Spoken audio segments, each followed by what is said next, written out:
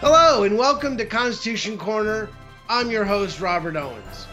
Watching thousands of peaceful patriots get suckered on January 6th of this year was one of the most painful parts of the 2020 election process.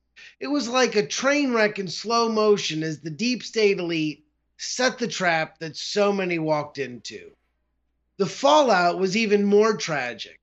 For hundreds of Americans that are still being held on a pretrial basis, the conditions they are being held in read like a horror story from a third world country. Texas Congressman Louis Gohmert reports that these political prisoners are shackled and chained, both arms and legs, nearly all day long. Reports of solitary confinement and water that you have to filter through a dirty sock to make it drinkable are widespread. Quote, anything that they do, or if anybody speaks up on their behalf, all of a sudden they get targeted even further and they get put into dangerous, unsanitary conditions, end quote, according to defense attorney Stephen Metcalf II. John Pierce, who represents several of the accused, said the prisoners are being held under the 1984 Bail Reform Act, which permits pretrial detention if the judge thinks the accused are, quote, a threat to the community or a flight risk, end quote. Metcalf added that, quote, being released on a pretrial bond is the norm, and insisted the Bail Reform Act has been, quote, expanded and reinterpreted for a time such as this.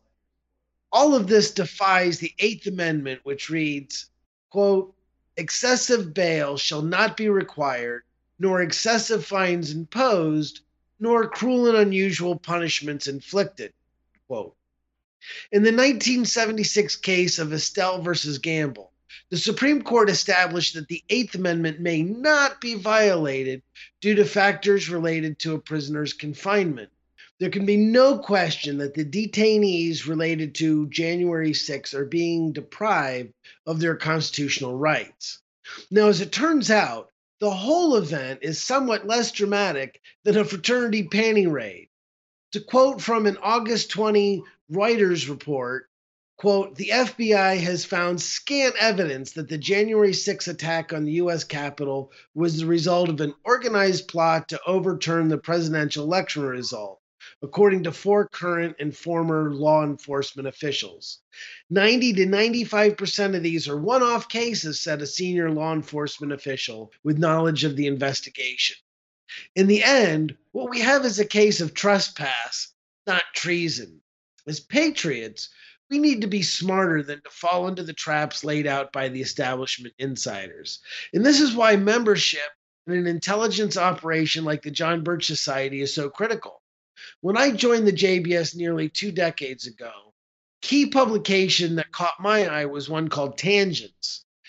This publication was intended for leaders in the JBS as a manual of what not to do and how to keep your team out of the traps laid out by the enemy.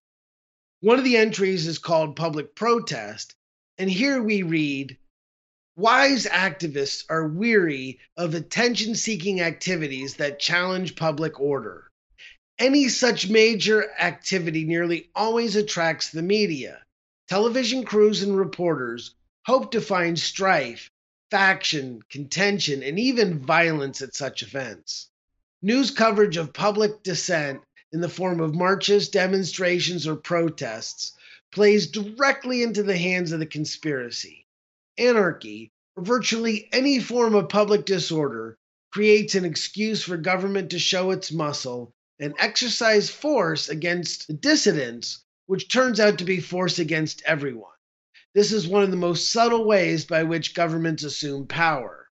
The general public wants order, and the insiders want police power, for which the disorder is used as a pretext.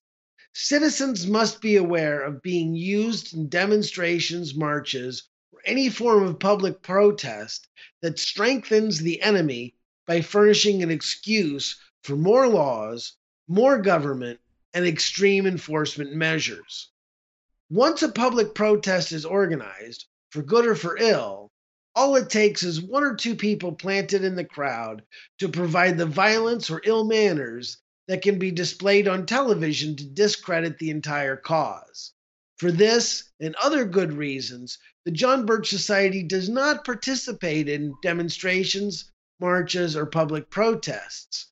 Moreover, we scrupulously stay away from such areas where confrontation, clashes, or violence are likely to occur.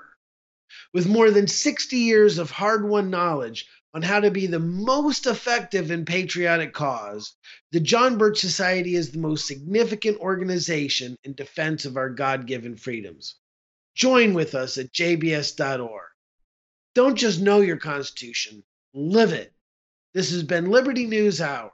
Please visit jbs.org and thenewamerican.com to find more information about this topic, as well as other critical information, and please share this with others.